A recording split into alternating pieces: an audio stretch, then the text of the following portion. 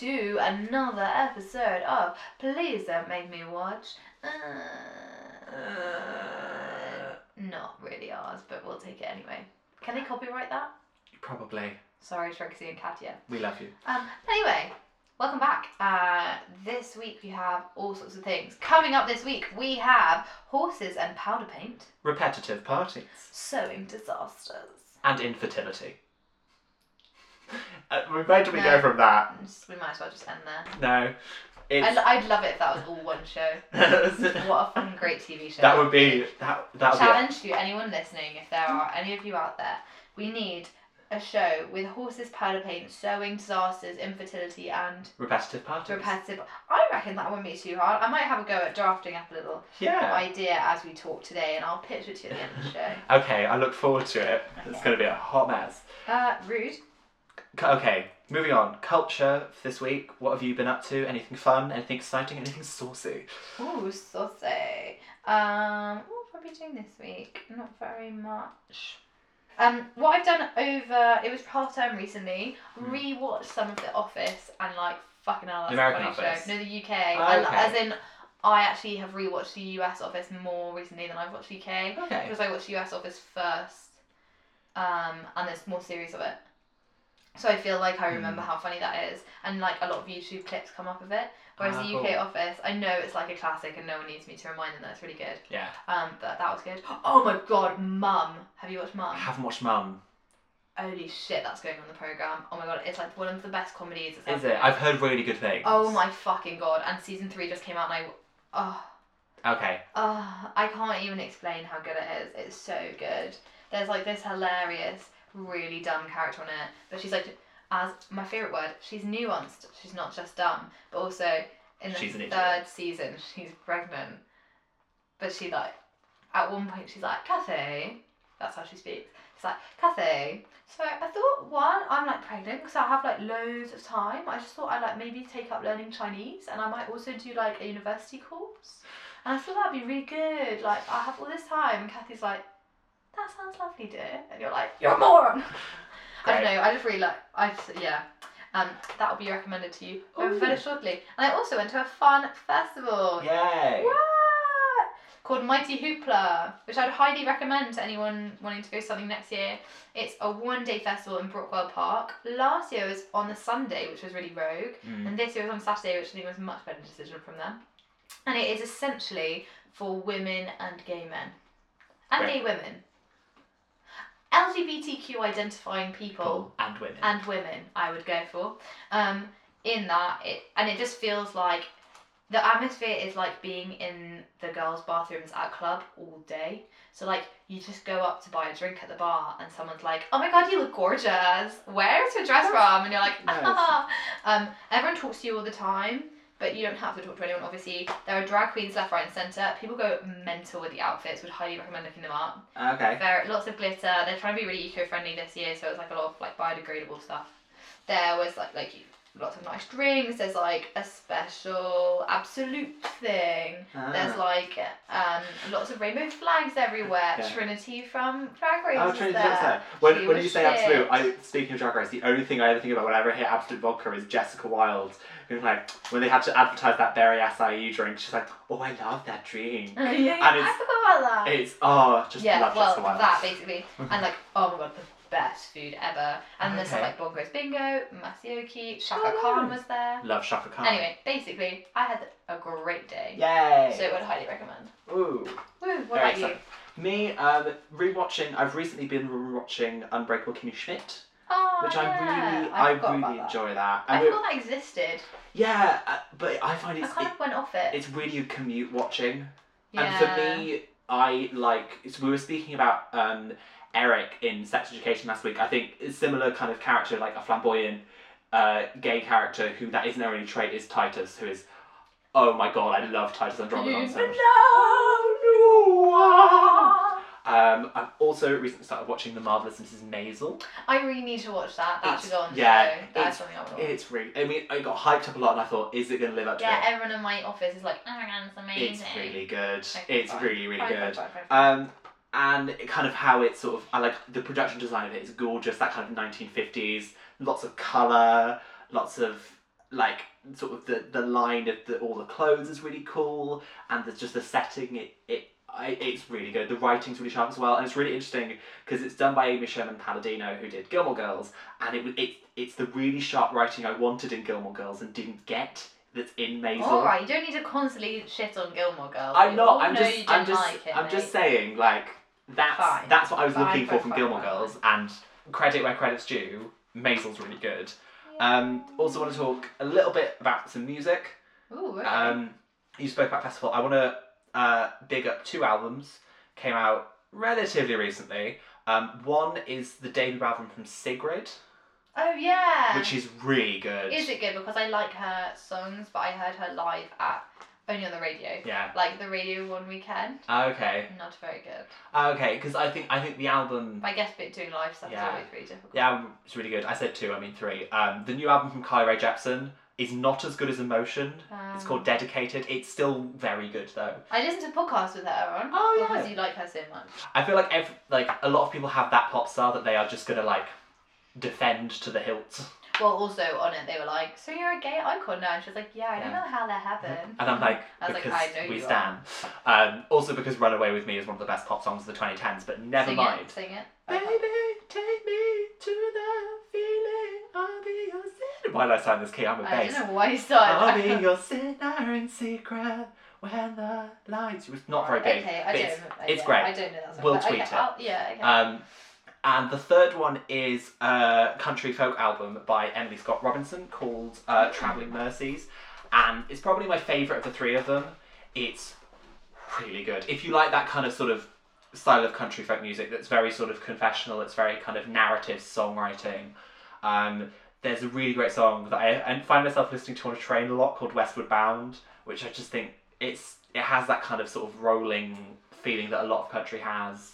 Really reminds me of someone like K.D. Lang or like a little bit of Mary Chapin Carpenter, sort of that sort of style of country. And big up those. I'm a musician, so I'm going to plug some music. Why not?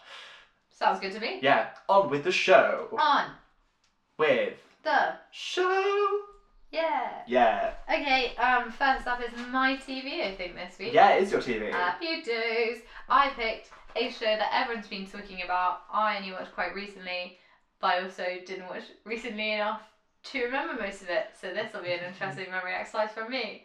It is called Peaky Blinders. Okay, so Peaky Blinders. If you haven't heard of it, where have you been? But also, if you need the information, I've got it for you. Well, Sam's got it for you. It was first premiered in 2013. Season 5 is coming out this year, I think. It's created by Stephen Knight, and it's a series following the Birmingham-based gang, the Peaky Blinders, post-World War One, before World War Two. I think I'm right in saying. Kind of like 1921-ish. Yeah. The reason I wanted to watch it in the first place and then wanted to talk about it with someone is because my dad is obsessed with it, and all of his friends are obsessed with it, and my brother's obsessed with it, and they all get their like fucking Peaky Blinders caps on, and they try to act like they're gang members even though they're like from North London. So like, it doesn't really work. It doesn't work at all. They can't pull it off. But anyway, I want to know what you thought of it. And also, Cillian Murphy is amazing. So, I can see why people love this show. I didn't. Why? For me, my overarching big issue with it is that from bear in mind, I've watched just episode 1. To be fair, I've only watched like I think 1 and 2. Okay, Not very often, much better. From just the first episode, I couldn't get. They kept mentioning it, but then nothing that the gang did made them feel threatening, or made them feel like a presence. Really? Yeah, I didn't get that at all. The only person that I felt had a kind of threatening presence was Helen McCrory, who is love Helen McCrory. She's so great. She's great, and she steals the show. Okay. I think Cillian Murphy is very, very good in this, and I can see why he's got a lot of plaudits for this. But I don't know, just Helen McCrory for me. But she also got loads of plaudits. Did she? Okay, rightfully. Cool. Also, Benjamin Zephaniah appears in it. A lot of very people folk in this, actually. Sorry, to give more backstory, which I didn't know, I'm only looking up on Wikipedia now. It's based on a true story, as in not just a true gang, but like the actual true. So they're a real 19th century urban youth gang, active from the 1890s to the early 20th century, and it's about Tommy Shelby, who's the gang leader, Cillian Murphy, versus a detective from Belfast who's supposed to suppress them. Yeah. So it does have that kind of Yeah. like cops and robbers feel to Played it. by Sam Neill, Yeah. who you'll know from Jurassic Park. Yeah.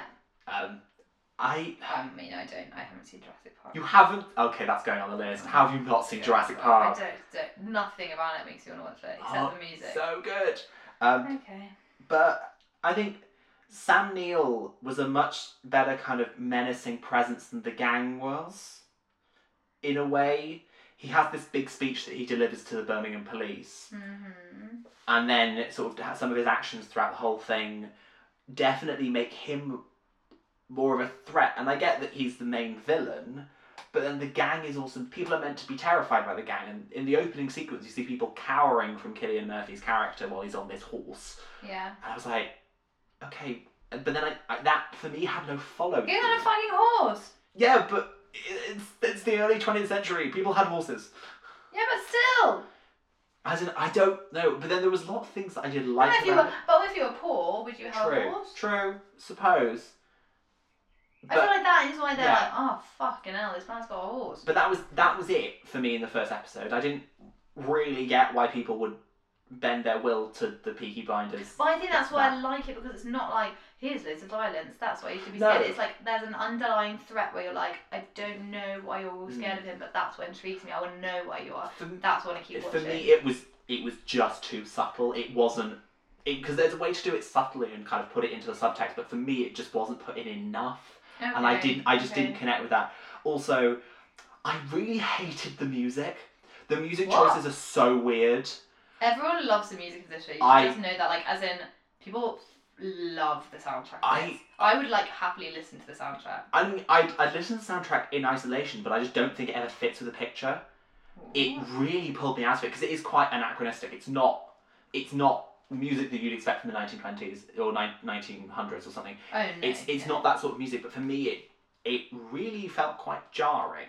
And the dialogue for me did kind of, similarly actually to Sex Education that we spoke about last week, swung between very expositional to very, very quick and sharp and nuanced. But for me, it was even more of a violent swing than with Sex Education. And there were just some moments that are almost comically grungy. Yeah, but I think that's why I and a lot of other people have warmed to this show, is that it does have that levity to it, in a way. No, not levity at all, but like, more the grunge of it is like, I know it's more classic now to be like, oh, the past wasn't great, but like, it's so typical to see the past. It's like, especially this period. Yeah. Because people just see it as like, oh, lots of posh people were depressed because they got PTSD. Yeah. But like, you always see it like, here's a soldier. They were in the World War, now they're depressed. And this is like totally different. Like, I've never seen anything that focused on this kind of period of history in this way before, ever. And focuses on the young men who were like not left behind, but like who were affected by World War One, not in a like, they all got shell shock, or like they're all running riot in London. Like, you never see anything about Birmingham mostly. I've seen very few dramas set at Birmingham. Yeah, agreed. Ever. You don't get stuff in this period, and often when you get stuff, any period drama, which always pisses me off, it's always like, anything is perfect, yay. And this one feels like there's so much to it that which obviously did happen at the time, but I never considered happening. Yeah. And I like it for the historical stuff. And the grunge as part of that to me. Yeah, I agree with that, but for me, the grunge... There's a scene where Sam Neill is in a car driving down the street and is seeing all the things going on that means he has come and cracked down on vice and sin in Birmingham, and it got to the point where it was just that... It went for me over the edge into absurd. And but do you think that's just because you don't... I don't know, I felt like any time I thought about... I thought... Maybe this is absurd, I thought, but I have no idea. Like, as in... Yeah, exactly. That could be what it was like. It could have been, but for me, it just felt a tiny bit tonally jarring from the rest of it. Because the rest of it is kind of very dark, it's very kind of... It's got this brooding sense of energy to it, and I think that does come mostly from the performances. Mm-hmm. Cillian Murphy is excellent. Helen McCrory is really great. Mhm. Sam Neill, I think, is really good. Annabelle Wallis, who plays the sort of spy bar woman. Oh, the only thing that did actually annoy me, I actually loved this episode, but like the only thing that annoyed me is that it was pissing me off when they pick people and they're like, their voice just wins people over, and then you listen to it, Yeah. it's like, it's fine, like It's nothing special, yeah. it's nothing special. If you're gonna make this massive, it's like when they try and cast Helen of Troy in anything that's about like Troy, and they're like the most beautiful woman in the world, and then they cast as a woman, and you're like, you are a very beautiful woman, or like you have quite a nice voice. Yeah. Equally, is it enough to like stop bar brawls? I don't think so. No. Sweetie. That That pissed me off. It's just like if she's a great actress, just dub her over with someone else. No offense. I think she's got a lovely voice, but like it's not good enough. Yeah, I think that was another moment that sort of was just like, wait, what? Where's this come from? It felt like a little bit like it was an engine turning over, just about trying to start, and it just didn't do it for me. And it's weird because this is the sort of show that I think I'd really love. I genuinely think you should watch more of it. Okay. Because I feel like it is the kind of show that I got told about. I mean, I didn't really like. Oh my god, what's like the biggest show? Breaking Bad. I've never really got into that, and I've watched like 3 episodes. But everyone tells me if you just keep at it, you'll become like it's the best season show of all time. And I have never been bothered with Breaking Bad to carry on. But Peaky Blinders, I actually did love. But I do think it's the kind of show that you would like get into. Yeah. Oh, do you know what I really get annoyed at with period pieces? They always do The Boy I Love Is Up in the Gallery. I know it was like a big song at that time, but do we all need to hear it again? No, we don't. Boy I Love Is Up in the Gallery, and then it's like, oh wow, we all love it because like it's slightly sad. Yeah. No, fuck off. Sorry. That's a massive overreaction. Massive overreaction. It just annoys me. Anyway, right, let's get on to your TV. I think we've got to move on to my TV. Disagree about that. Yeah. For my TV, I think slightly different sort of thing. It's a very recent show, and it's one that I really came out of nowhere for me. I thought, oh, I'll watch the first episode, and I got really hooked into this, and I asked you to watch Russian Doll. Russian Doll is a Netflix series from this year, that's 2019, for those other people listening. For the fans who are listening way in the future, holla at ya. Lol. It's created by Natasha Lyonne, Leslie Headland and Amy Poehler, and stars Natasha Lyonne. Yeah, it's created by Amy Poehler. And it follows a woman played by Natasha Lyonne who keeps dying and reliving the same party. Essentially, it's kind of her birthday party thrown by her friends, and then she keeps dying and reliving it with various consequences that along the way. I really like this. I think it's a nice twist on the person keeps dying and reliving the same situation thing, which I have seen a lot. Most famously in Groundhog Day. I think it's a nice sort of spin on it. Whether you got that from episode 1, I'm not sure, because it does come later in the timeline of events. So what did you think? I just felt a big meh about this. Okay. I really wanted to watch it, so I was really pleased when you picked it. Okay. I really like Natasha Lyonne. I was like, everyone seems to say it's really good. I'll have a watch. I was like vaguely entertained, but I wasn't intrigued. Like I find the premise is, I've seen it before. Yeah. And if you're gonna do that premise, it needs to be something that I want to relive. And I found the party and her friends just all annoying. So I was like, oh fuck's sake. Why do I have to relive this over and over and over again? I think it's interesting, like you're saying about to me with Peaky Blinders. I'd say exactly the same thing about this, is that I feel like you need to watch the first 2 episodes to really get a feel for it. Because then sort of what you're saying kind of becomes much more apparent, and it's sort of the plot thickens in a way with the repeats and what's happening. And I think similar to like I was saying, Peaky Blinders, there is some very good elements. I think Natasha Lyonne is excellent in this. I think her performance is incredibly strong, and she's always good. She's always. So I almost didn't judge it on that, because I was like, she's always. Do you know what I mean? She's always good. So. True. Meh. But I think I do like the design of it quite a lot. It's a very interesting looking show. Like, it's kind of starts in this bathroom, which is the point where she repeats to every time, that has this kind of big glowing blue crack in the door. And that sort of kind of, you see it pop up at a few more times. The friend that's throwing her the party is really dressed kind of really interestingly. Yeah, like, as in there's lots of like cool stuff about it. It looks very cool. I just wasn't like. I found it all a little bit too cool. I found it was just like the whole party. I was like, this is a shit party. And my friend was like, it's a good party, and I was like, no. I don't know. It's not. I'm not cool enough for this bit. Is what I felt. But I'm not cool enough for this either. I'm much more of a dweeb than you are. Yeah, I just felt almost alien. And I'll be like, yeah, no, you are more of a dweeb than me. No, I think you are more of a dweeb. Yeah, no, I'll admit that. In a great way. Yeah. Not a bit like, but what I'm saying is that this, if it had been a dweeby party, I would have been like, yay, fun. Like, as in, I can really get on board with that. But like, as in, this looked so cool that they are all annoying. Yeah. You know, when you just watch something, you're like, I feel totally alienated by this. Like, I don't think I'd be invited to that party. I don't think I'd enjoy that party if I was invited. I don't think I'd even want to go to that party. And yet, you want me to watch it for episodes and episodes. But I think that's kind of the point. Is that like, she is kind of there, and then she is reliving it, and then as the repeats go, it gets progressively, like she progressively notices more and more things about it that sort of put her worldview into whack.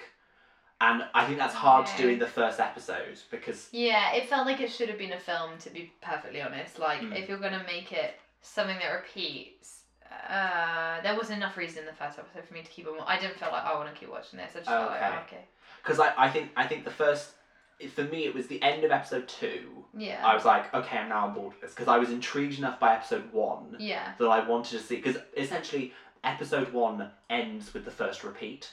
Yes, so it doesn't repeat in the first episode. It repeats once. It repeats once, and that's the end of episode 1. And then episode 2 starts to set up the premise, and you get to see more about Natasha Lyonne's character and how like she's a game coder. Yeah. And how... Oh, is she a game coder? Yeah, she's a game coder. That's cool. That's much cooler than... That kind of...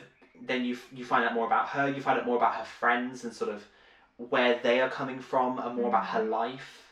Okay. And then by the end of episode 2, when you get either the second or third repeat, you're like, okay, I'm invested in this. And then the twist at the end of episode 3, I think for me was like...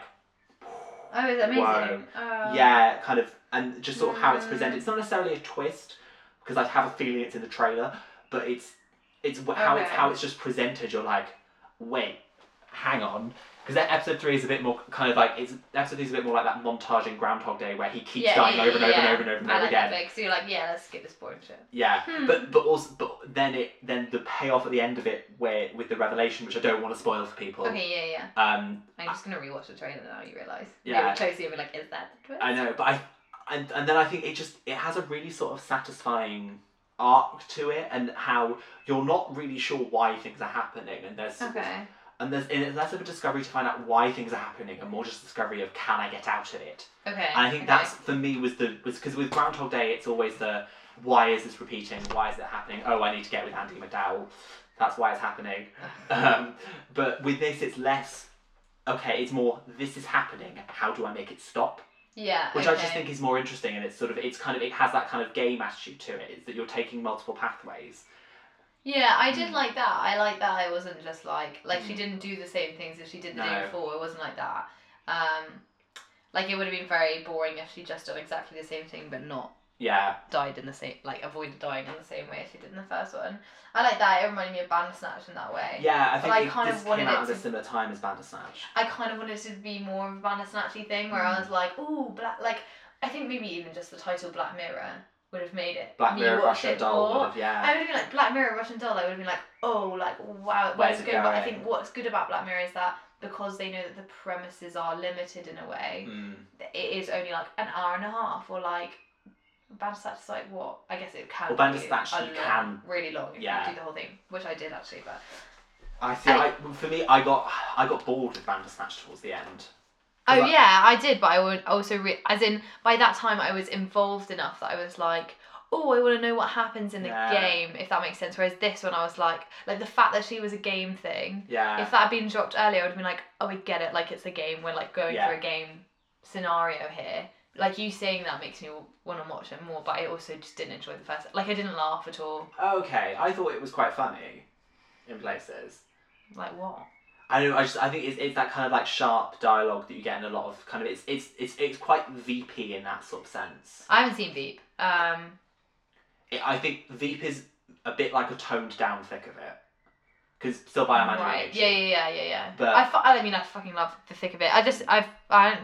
I don't get how this is sharp at all. Is that Just kind felt of, like a lot of people liked talking, and I was like, is okay. that rapid sort of drama or like dialogue which just kind of just throws stuff at you? It's very. I don't know if that. I get that in like The West Wing and stuff. I didn't find that this was sharp in that like. Okay. It just felt like a lot of people talking about nothing. Yeah, I mean, I might be thinking about things later in the show. Yeah, I felt like just the first episode was one. very much like Okay. not. I don't know. I didn't find any of it funny. I mean, I'm glad I watched it. Mm. I like Natasha Lyonne. I like Amy Poehler. But, Yeah. oh well. Fair enough. Okay. Movie time. Movie time. So I've chosen a movie that I don't even like that much, but we're gonna talk about it anyway. We'll talk about it anyway. This film really needs no introduction. It is Sleeping Beauty. Sleeping Beauty is a Disney classic. Just before the golden era, really. It's from 1959. No, it's after the golden era. Golden era is like Snow White and stuff. No, lies. Liza Minnelli. Golden Age is not. Golden Age is like Beauty and the Beast. No, that's the Renaissance. That's the Golden That's the Age. Disney Renaissance. That's the Golden Age. No, Golden Age, you're talking like The Snow Renaissance White. is the Golden Age. Just like when everyone refers to Renaissance now, everyone's like, if you talk about the Golden Age, you talk about Elizabethan No, because England. Disney has specific eras. You have the Golden Age, like Snow White, Bambi, Dumbo. The Silver Age was like Cinderella, Sleeping Beauty. That ends, I think, with Sleeping Beauty. Then you have the Dark and the Golden Age. Age was shit. Well, it's because it's because it's the Golden Age of Hollywood, it's the Golden Age of Disney, isn't it? But then you have these are misnomers. Then you have the Disney Renaissance, which starts with Little Mermaid and ends with Tarzan. Which should be called the Golden Age. Some people think that. What else? Okay, Yeah. fine. So Just Sleeping do that Beauty. again. Sleeping Beauty is a Disney film from apparently the Silver Age, who knew, of Disney, from 1959, and it's directed by Clyde Geronimo. We haven't even included any of the information No. because we don't need it. You know the story, but basically it's about a girl who breaks her finger, then she falls asleep, and then a prince comes. He's called Prince Philip. She's called Aurora. You probably know this more than you know the original Sleeping Beauty story because Disney take over everything like hideous creatures. Like mould. Like mold. Yeah. I watched this when I was little. I was just shocked that Sam hadn't watched it, but I also haven't watched it very recently. No. So my comments would be very much purely based on memories and gifs that I've seen on the internet. Yay! What did you think? This isn't one of my favourite Disney ones. It really isn't. And I Me neither. have some things that I really like about it, and I have a lot that I really don't. Things I really like. The music is excellent because it's all Tchaikovsky. The music's all taken from the Tchaikovsky ballet.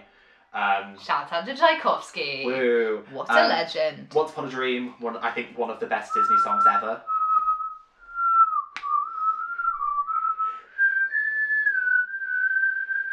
Maleficent, one of the best Disney villains ever. Terrifying. Terrifying. I'm pretty sure when I was little I had to switch this off because I found it so scary. And like, because she has this army of kind of like that. grunty, mutanty, demony things. I'm like, no, where is your army of fabulous drag queens? That's what she I needs. would understand her like ruling the drag queens, Yeah. but I feel like she can be like a Michelle Visage. She doesn't need True. to be like a drag queen. I mean, She's just like a Michelle fit Visage fuck dressed as woman. Maleficent.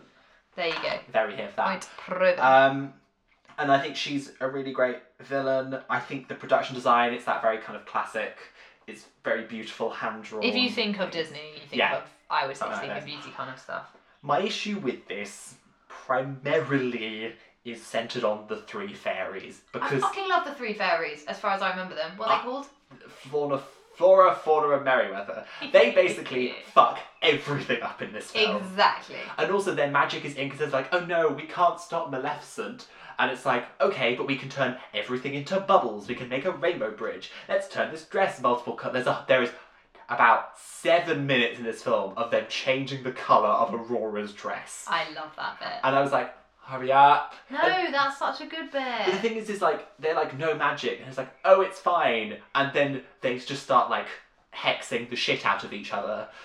They fuck a lot of stuff. And I mean, I did write But in my they notes. made this enjoyable to watch because it was just Yeah. Aurora. She's one of the Aurora most boring princesses is that's ever been one-dimensional. created. I mean, Snow White, Cinderella, Sleeping Snow White Beauty. is bottom of the pile. But has anyone seen the Disney version of Mean Girls? Have you seen that? No. Okay, we're gonna watch that. It's really funny. Okay. It's those three as the main Mean Girls. Oh can no, be I have massive seen it. I have seen it. You Yeah. should watch it again afterwards anyway. But I think that Aurora's really dull. Philip is really dull. Yeah, they're a really boring couple. Like Only Snow White is more boring. See, I potentially would put No, her shut below. up. Shut up. Or put them at least equal. I don't know. No. 'Cause at least- I'm sorry, no. At least Aurora goes out and like, it's like, oh look, I'm friends with the fairies. I have friends who aren't animals. Snow White has the dwarves. Snow White has the dwarves who she patronises and just does all the work for. At least Snow White is like, yay, fairies. Sleeping Beauty. Sorry. Yeah. At least Aurora is like going around being like, haha, fairies. At least I'm having a good time. I want to celebrate my birthday. I have curiosity. Ooh, what's this? Snow White just does Yeah. everything for these dwarves because she turns up at their house and then she just sings to Yeah. birds. And I'm like, Although, get a life, like, Snow they White. both are Get hideously a passive life. characters. Oh my god, they're so passive. But that is partly Yeah. written into the story. They can't do much to change that. And Although I bet if they did a live action version, it'd be like, but also Aurora's actually a rocket scientist. Yeah. And in her dreams, she wakes up and she's like, well, Philip, thanks for rescuing me. I've now designed a way to get to Mars. yeah. Yay. But also, like, so the fairies bestow 3 gifts upon Aurora as she's born, which are I've thought about that. that she's pretty, that she can sing well, and that she's only going to sleep when Maleficent tries to murder her. And I'm like, so Those are the most useful things I'm a like, girl can so get. you didn't think intelligence, archery? Do you know what is interesting about that though? One could say Yeah. that intelligence, archery are things that can be taught. True. Having a good voice and having beauty is things that they're innate qualities. As in, you can make yourself beautiful, you can make yourself look beautiful through like makeup Yeah. and stuff, but it's quite a lot of effort. Mm. And it is effort to like learn to play Yeah. do archery, but it's something that you can work at. You Yeah. can see yourself getting But better you at. can Do you know what I also mean? learn how to sing. Yeah, but if you don't have a nice voice, there's limited amounts you can do. But I Like just, there are people yeah. who go like, I've had 5 years of singing lessons. And you're like, really? it You doesn't wouldn't show. tell. Yeah. Do you know what I mean? So that is my, as in, Mm. as a feminist, obviously this film is hideous, but equally, that is my only defence of the fairies, is Yeah. that they were like, we can teach her, because she does seem to know a lot. So Mm. maybe they're like, we've taught her well. And also Yeah. she gets the bonus qualities of being really clever. Mm. I mean, being really, Well, Beautiful. she's not very clever. also, how are you going to snare that prince unless you're beautiful? Well, I mean, Prince Philip's an idiot. Well, he's not just an idiot, he's quite creepy. He comes He- across yeah. a sleeping woman and kisses her. He has like shit. And then it's like, brains. oh, do you want to marry me despite not knowing if you can even Yeah. speak? Yeah. And like I spoke, going back to the music though, I spoke about the music and I spoke about the songs. Outside of Once Upon a Dream, the songs are terrible. I don't remember any of the songs. Exactly. They're all these Are like, there songs? yeah, there's No. one which the 2 kings sing together that is rubbish. It's rubbish. And there's loads of like, sing about stuff, exposition through song. And I'm like, No, they don't have. I thought they didn't have any songs in it. no. I genuinely thought It's got songs and they're bad. And there's like a random drunk minstrel. Also, there's loads of the oboist. I'm here splitting. for a random drunk minstrel. Yeah, but that for me. It's a short film, but has so many just narrative cul-de-sacs in it. For I'm sorry. To be fair to Disney, what more can you do with it? The story yeah. is literally tellable in 30 seconds. Oh, I yeah. reckon I could do it now in 30 seconds. Oh, definitely. But for me, it was like more Maleficent, just more Maleficent. Yeah, but at the time they weren't No. into that, like making villains normal people, Yeah. were they? So it was Also, quite the difficult. fairies essentially drug an entire kingdom to make them go to sleep, Yeah. Oh well. and it's With good reason though. with good reason. But then I'm like, but all this food, this feast is going to go to waste.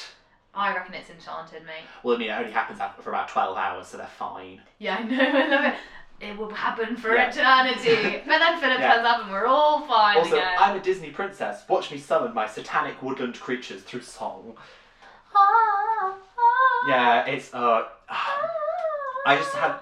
For me, the fairies are the main issue I have with it. It's just they're I can't really. believe they're the main issue. I get all of your other criticisms, but they're great. I found them really inconsistent. Like It in doesn't what- matter if they're inconsistent. It's fucking Disney. Yeah, but it was what they could. They make a whole thing about. Oh no, we can't stop Maleficent's magic. Yeah, but they need to be entertaining to watch, and therefore they must have power. Yeah. Also, they are 100% a polyamorous lesbian throuple. I'd love that. Yeah, here for polyamorous lesbian. Who's throuple the like fans. disastrous one? There's always a disastrous Merryweather. one. Yeah, Merryweather. I knew it was Yeah. Merryweather. Classic Merryweather. Fully, yeah. But it's just. I like the bit where they try and make the cake. Oh, for me, it was like, so you made bread.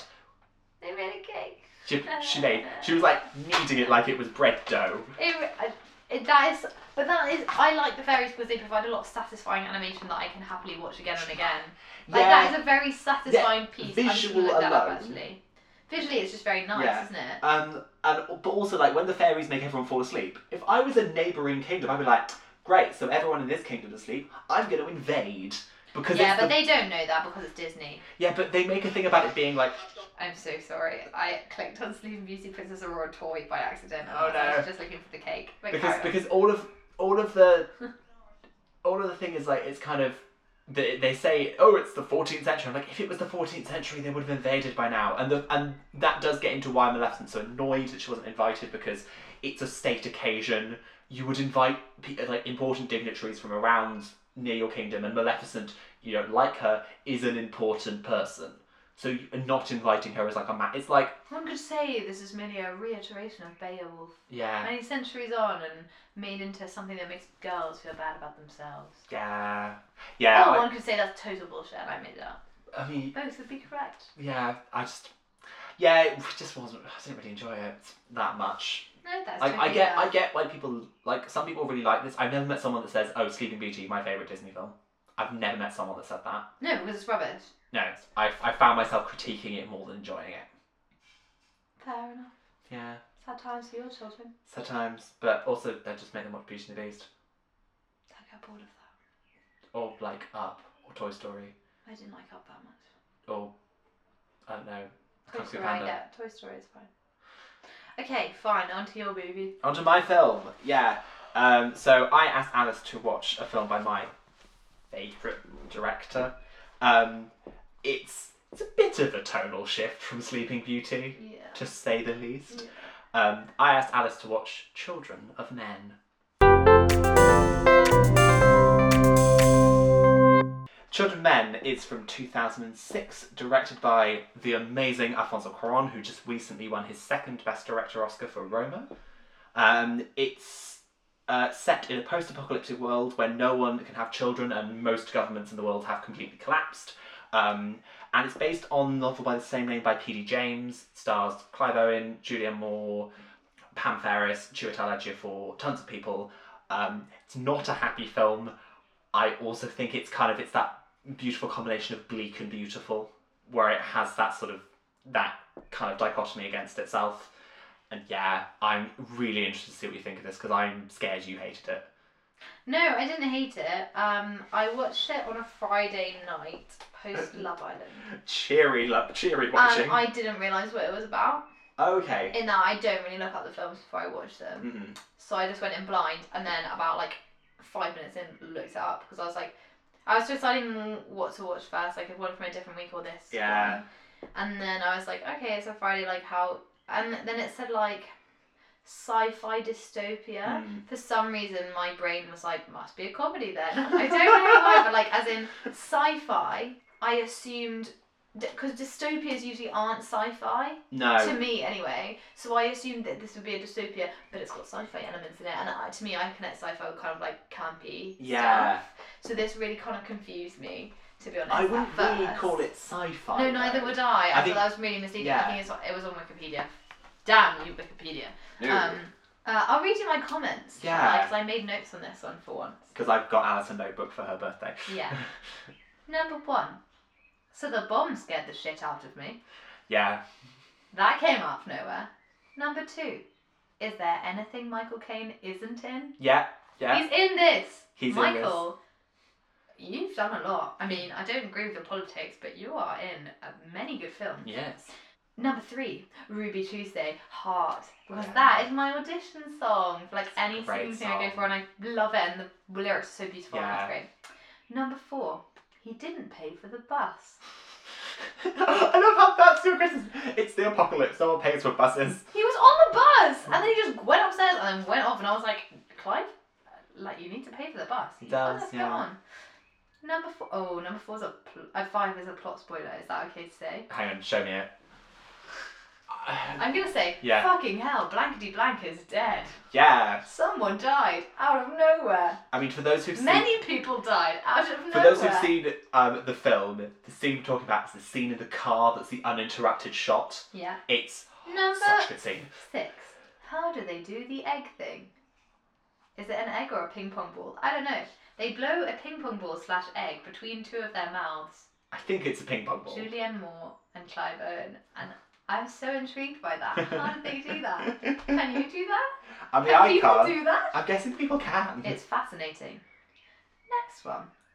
The old opening the car door trick is very popular. He does it like 3 times. Yeah. And I like that they were like, we can't think of another way. Basically, the guy who's like running the whole thing, the protagonist, not running the whole thing at all, the protagonist of the film, can't remember his character name. Clive Owen's character. He has no skills.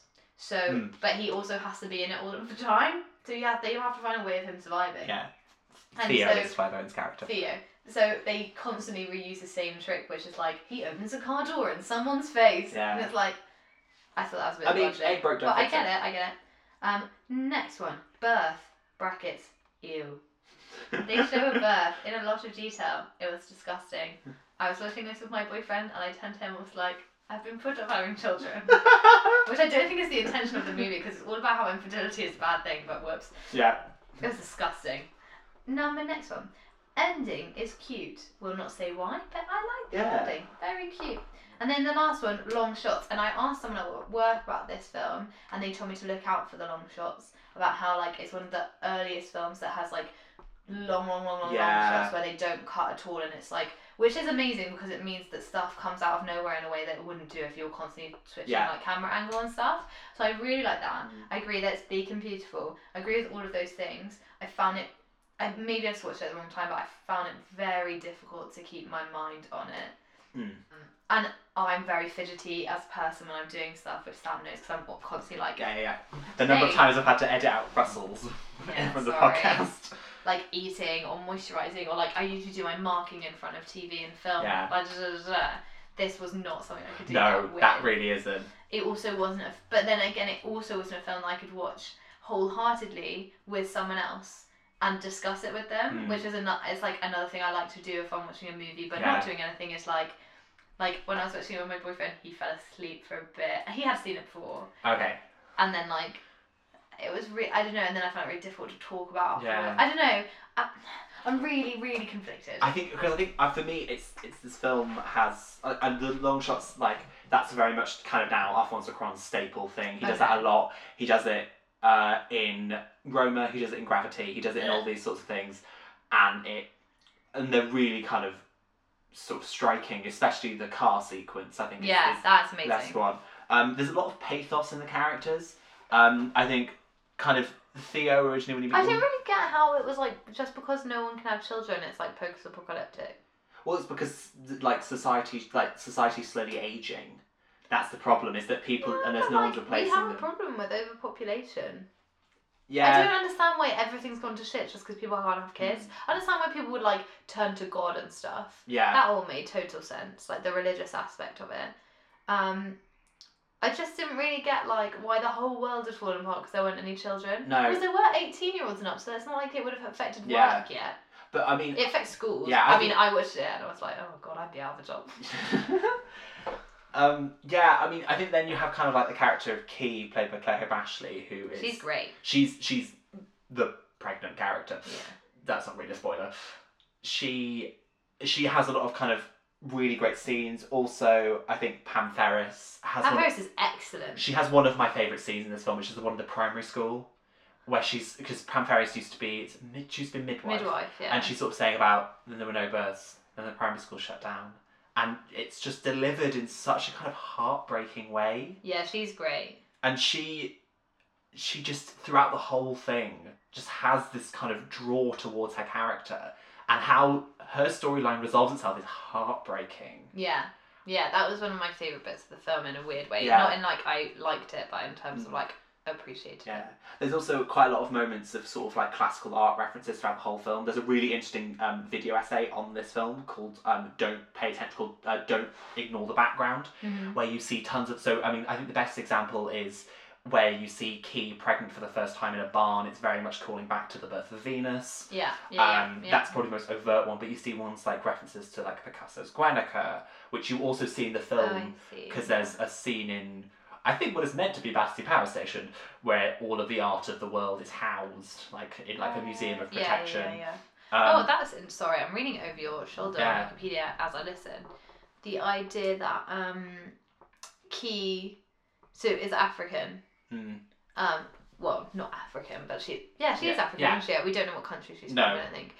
So she's this illegal immigrant, and it just says she was written into the film based on Cuarón's interest in the recent single origin hypothesis of human origins and the state of dispossessed people, and the idea that like humanity started in Africa and therefore like the future of humanity starts with like an African woman. It's interesting. I don't know. That's I think quite a cool thing. it's. I thought they'd deliberately done that to be like, I don't know, like black women are often the most marginalised group, and then it's like, but they are the future of, well, in this case, one of them is the future of humanity. That was interesting. And I think it's a film that I watched it the first time and I just kept thinking about it and I kept going back to it and I kept like recalling scenes and then sort of the kind of the turnaround on certain characters and how certain characters develop in ways you wouldn't expect. And I think the performances, I mean, we've talked about like Pam Ferris and Clive Owen and Claire Ashton, but I mean, all of them are great. And I think the script's really strong. I also just think it is that kind of apocalypse that I like. It's the bleak but beautiful. It's not the shiny Hunger Games-y apocalypse sort of thing. It's much more similar to something like The Road, which it actually reminded me of Years and Years. Yeah. Which we're both watching at the moment. We'll probably do an episode on it once it finishes, which I love. I'm really enjoying Years and Years as well. But in a similar way, I finished this feeling like just really depressed. And I've watched episodes of Years and Years and had to like message people to come talk to me because I've like just been in a really bad mood. Yeah. Because it just makes me upset. And I think the similarities they both have is that they're about the future, but they like feature scenes that are what people are living through now, which is probably a bad thing. But like, just like it's very easy to ignore that stuff in your day-to-day life, and I just don't really want to think about it. And I know that I probably should, but also, you know, all these reasons. Anyway, and I found the bit at the end is basically as if they're in like Syria or somewhere now. Like it's a lot of people marching around, like just gunfire constantly. Everyone's terrified. Everyone's running for their lives. It's just very like upsetting. Yeah, but like, also that they're like shit now. that sequence feels so claustrophobic. Yeah. Because it's meant to be like some sort of like town somewhere. Where is it meant to be? Yeah, it's meant to be Bexhill-on-Sea. Yeah, Bexhill-on-Sea is where it's meant to be. I don't know what Bexhill-on-Sea normally looks like, no, so I can like. Neither do I. But it does kind of. It feels very claustrophobic. It feels very much it's very much coming after sort of scenes in things like Saving Private Ryan. Sort of that kind of way of shooting war in a way. Yeah, but again, like as in, yes, I still couldn't work out how that all happened. No, but also that's the stopping the birth of kids. I honestly couldn't see how that could happen. I mean, I know in 18 years, like masses can change. Obviously, which we see all the time. But like, it was like, oh, no one's had kids, so therefore the entire like world goes to shit. I don't understand that. That doesn't make any sense to me. I think with a lot of apocalypses, they don't really make sense when you think about them for 2 minutes. Yeah, but at least they like have some. I mean, in a way, this is deliberate. Like the fact that you don't know anything about this is obviously part of the point. Because the thing is they say like in the Pam Ferris speech we talked about, she says we don't know, we didn't know, they just stopped. Yeah, but I don't mind not knowing why the kids stopped. Yeah, that's slightly different. But why society is collapsed because like I said, it's been 18 years since the last child.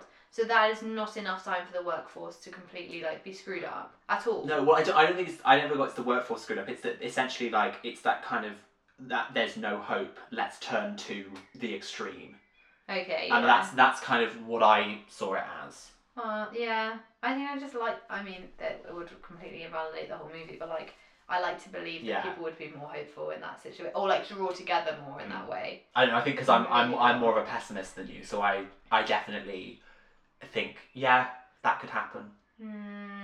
Yeah, maybe. It felt like a lot. And then there were loads of random other themes about like refugees and like dispossessed people and.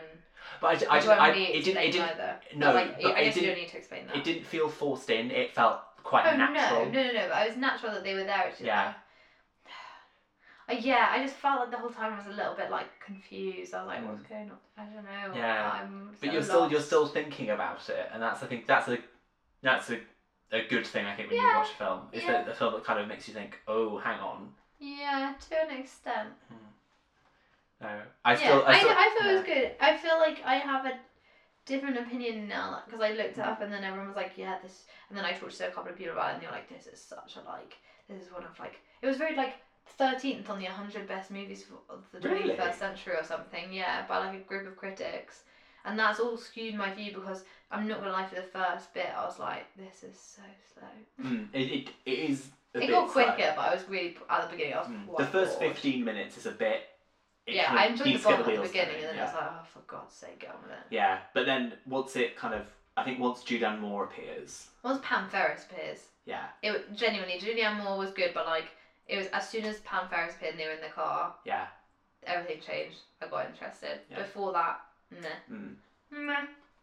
Yeah. I felt it was a bit like Gravity in that I was like, okay, fine. But you preferred this to Gravity. Yeah, I massively preferred this to Gravity. Okay. So I think it's time to go to the leaderboard. Leaderboard. So, Peaky Blinders is first. Peaky Blinders. I thought this was great, and I plan to watch the rest of it when I have time, so I give it a 9. I didn't love it. Cry. For me, it's the issue is that I definitely see the appeal. It just wasn't for me, so I gave it a 6.5. I think that's really harsh, but okay. I think because again I was ranking it against other things that we've watched and that I've watched, and honestly I obviously massively preferred Line of Duty, and you gave Line of Duty, I gave Line of Duty a 9, you gave this a 9. For me, that puts into perspective what I'm feeling on it, Okay. and for me this was nowhere near as... I think just comparing it to Rome, I don't understand how you can like, because you gave Rome a 9. Yeah, I don't see this as like, as in I understand you wouldn't like it Yeah. as much, but I didn't see it as like dramatically lower. I think for me, there were just enough issues on it that just pulled it below Rome, like a long way below Rome for me, was that I felt like it was a bit heavy-handed with its exposition. I didn't feel the menace very much at all. And like, I know it's in the subtext, but for me it was so far in the subtext it was kind of lost. That's Okay, just... we're not going to agree on it, but No, we're not going to agree on it. But Russian Doll, I interestingly gave Russian Doll a 9. yeah, I don't understand how you got that. I've given it a 6. I think. I thought I was quite generous giving it a 6 as See, well.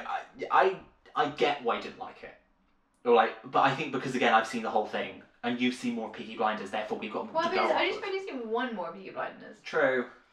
But yeah, I just, no, I don't really get Russian Doll. Maybe I'll watch more, but I probably won't. I've No. got so much other stuff to watch. I just thought, why am I watching this? yeah. Also, Natasha Lyonne, really like her, but it seems to be playing the same person as in Orange is the New Black almost. Again, I think she doesn't play that person as the series progresses. I think the issue is it's not the best opening episode. Fine, okay. I'm sure it's that, yeah. No, Sleeping Beauty.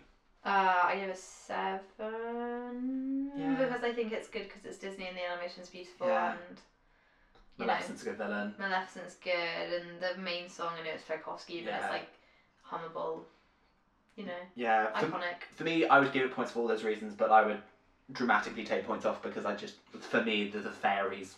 I haven't watched it for ages. To be Yeah, fair, so I gave it a 5.5. fair enough. And then Children of Men. Children of Men is... I agree that it's a great film, and I would possibly put it on a list of films that I think if you say that you love film, you should watch it. Yeah, I see that. So I gave it a 9.5. Fucking hell. Okay, I give it an 8, I think that's... which is quite generous because I didn't love it, but also You do appreciate it. appreciate it. Yeah. I get that. I get that a lot. And like you said, I'll think about it for a lot. But I mean, that is much higher. I thought you were going to give it like a 6. the opening 15 minutes, I was like, I don't understand. The only reason I carried on watching is because I looked it up and they were like, the best movies of the 21st century. And I was like, Okay, when is fine. it going to get there? It must get better. And then Pam Ferris changed it all. Pam Ferris is... Pam Ferris was like by far and away the best. She is so in this underrated, film, I in my think. opinion. I think she's massively underrated. So as we return to the leaderboard, we interestingly have a new entry in the top 3 films, which is... Well, that's good. Like yeah. what, last week I said Yeah. that we needed one. So TV remains unchanged. It's West Wing, followed by Line of Duty, followed by Happy Valley. But films, Lady Bird is our number 1 film, Yay. followed by Children of Men at number 2, followed by Let the Right One In at number 3. I see that. I think that's already an improvement. That sounds on the, solid. Yeah, so much of an improvement. I mean, No as much as I do love offense, Priscilla. No offense, but like, come on. I do think all 3 of those are better films than Priscilla Queen of the Yeah. Desert. And I think I mean we've But you given can them... tell a lot about the stuff we agree, especially with like TV. Yeah, This is a very like biased list because it has to be something that we both. of our tastes cross over Yeah. on.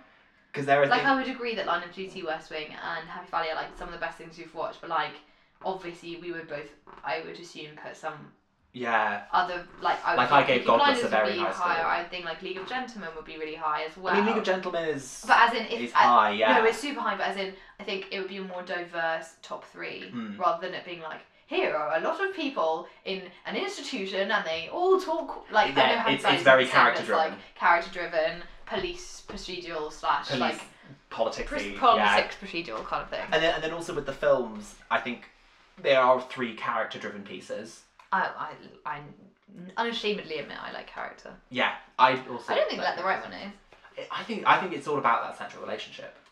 Yeah, but to me, I only gave it more points because it was beautiful. Yeah, I think also there. If I don't actually like a film, but I think I appreciate it, it's usually just because I thought it was pretty, and I'm like, wow, and the aesthetics are lovely. And I think the bottom of the leaderboard has not changed again. We're still where we are. Yeah, might as well not repeat it. Might as well not repeat it. Yeah. You've listened to it. Us repeat these films and TV enough at this point. So on to next week. Yay! Wolf. Yeah. Season 12. Episode 12. Yes. Who thought we'd get this far? No one. No one. Is anyone still listening? Possibly our parents. Echo! Hello. Hello. Anyway, episode 12. Episode 12! Do you want to go first? Okay, we both really enjoy Crazy Ex-Girlfriend. Craziest Girlfriend.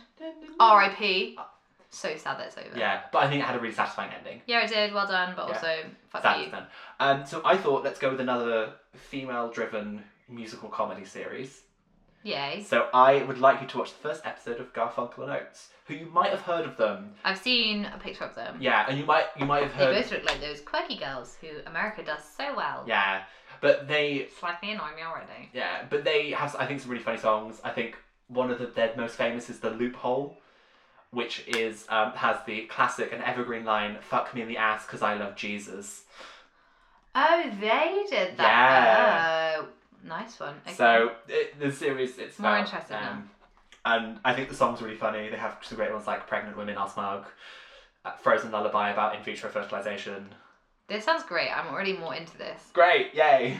Yay. Okay, good. I'm looking forward to that. My TV is going to be another police procedural, but it's like such on a different level It's from the trashy, ones you isn't watch. it? It's so trashy. I love it. It's called Death in Paradise. Ooh. It's about an English cop who goes to the Caribbean and he has to work there. And it starts off with Ben Stiller being the English cop, but to be perfectly honest, if you can't find the first episode, watch any episode, they're all the same. Okay. And they go through different police inspectors as the series goes on, and like actors are like, I've been loving this holiday in the Caribbean that I get every year, but also I have other things to do with my life now. Yeah. It's like, yeah, Ben Miller. Yeah. There's Ben Miller. At the moment, it's Ardal O'Hanlon from Father Okay. Ted, who I love. Weird. Dougal. Pitch turn. Yeah, I know, but it's like a comedy role. It's very Yeah, much yeah, like the funniest thing about this show is like we're in this like gorgeous location, and every episode is different, so you can never get too attached to like. I mean, some drama has been happening recently that's like more sad, Yeah. but most of the time you can't get attached to anyone really. And then you know that the main four are gonna be fine. Oh, great. And all of this, like, it would be like, she's been murdered. And in the background, would be like, do, do, do, da, da, da, da, da. And it's like got Caribbean music kind in the of background. Paul You're like, the Midwife yeah. campy. Yeah, it's very campy. And then at the end, like, they'll arrest someone for, like, mass murder. And then they'll be like, so I think that's cocktails at mine on the beach. And then they all go to the beach. And then you're like, yay! Oh, this sounds like a mess. I love it. I love it so much. Yeah. So yeah, that's what you'll be watching. Okay. I'm skeptical whether I'm going to enjoy it, but we'll see. I would really really recommend watching it casually. You can have something else Yeah. with you, like as in While I'm doing my washing or something. do washing, enjoy the ride. If you don't follow the murder plotline, it literally doesn't matter. It's Yeah. about like it's about the four main characters and like, are you enjoying watching? It's like Call the Midwife isn't really about birth, it's about the main I've people never and watched Call the Midwife, the nun but- shenaniganry. That sounds good. It's kind of terrible, but also really fun. Excellent. So films for next time. Next time, clever. Woo! Fortnite. Fortnightly schedule. Yay. So I would like you to watch a documentary. It's on Netflix. Cool. like documentaries. it- Like Netflix. Ish, although it's destroying the TV and film industry in many ways, I would say. Yeah. So this is a documentary that got a lot of buzz around Oscar seasons a few years ago. Mhm. It's directed by Ava DuVernay, Cool, famously love did her. Selma. And what else? Something else. Something else big. Wrinkle in Time. Wrinkle in Time, yes.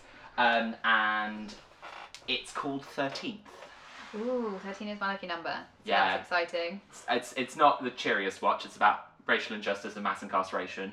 So not like Friday the 13th, but like real life horror. Kind of, yeah. Hype. Okay. It's going to be. Sounds incredibly depressing, but it's not a happy watch, but it's very interesting, and I think it's very timely as well. Cool. Okay. I'm instead going to make you watch Fire, The Greatest Party. I've heard so which much is about on this Netflix documentary. and it came out this year and it's got so many. I would watch this with someone as well. Okay. If you can, you don't need to. But there's so many weird things that happen that you just want to turn to someone and be like, what the fuck? You're like, how? Sorry, I just tapped him on the knee. That's how excited I am by this. It's like the kind of thing you're like, how did this? It's a documentary about Fire Festival, in case you haven't heard of it. It was where loads of people paid loads of money, and I'm talking colossal amounts of money, to go to a festival supposedly on like an amazing island somewhere that all models were going to be at. And then when they got there, they ended up staying in like refugee tents and like no music played. No food for like a week or something. And they couldn't get off the island because there's only limited amounts of flights. And it's about how that happened and how the organizer did it. So it's kind of about fraud and about like how people persuade people about stuff and like sociopaths and stuff, like kind of a bit like that. Okay. It's also about how a lot of people followed a guy who they kind of now claim knew was a bit dodgy. But like you clearly didn't know. It's about like how the power of persuasion and stuff like that. Oh, interesting. Also about like social media advertising, how misleading that can be, which is really interesting. All of that kind of stuff. Yeah, it's genuinely like amazing. And there's this moment, you need to like message me when you're watching it because you will literally. It's just incredible. It's like one of the guys admits what he was about to do to save Fire Festival. Oh God. And you're like, what have I just seen? It's amazing. Okay, I'll leave you with that tantalising taster. A little tidbit. A little tidbit. So that has been us for the week. Yeah. Thank you so much for listening. Thanks so much for listening. You can find us on Twitter at Don't Make Me Watch. You can find us on Instagram at Please Don't Make Me Watch. And subscribe to on us. iTunes. Or Podbean or other purveyors of fine podcastery. Indeed, but those are the two main ones basically. Yeah. Let us know what you thought. Yeah, if you have any requests, please either message us, email us at pleasedon'tmakemewatch@gmail.com or slide into our DMs. Ooh. Yeah. Right, okay, on that note, we'll see you in 2 weeks' time. See you in 2 weeks' time. Bye.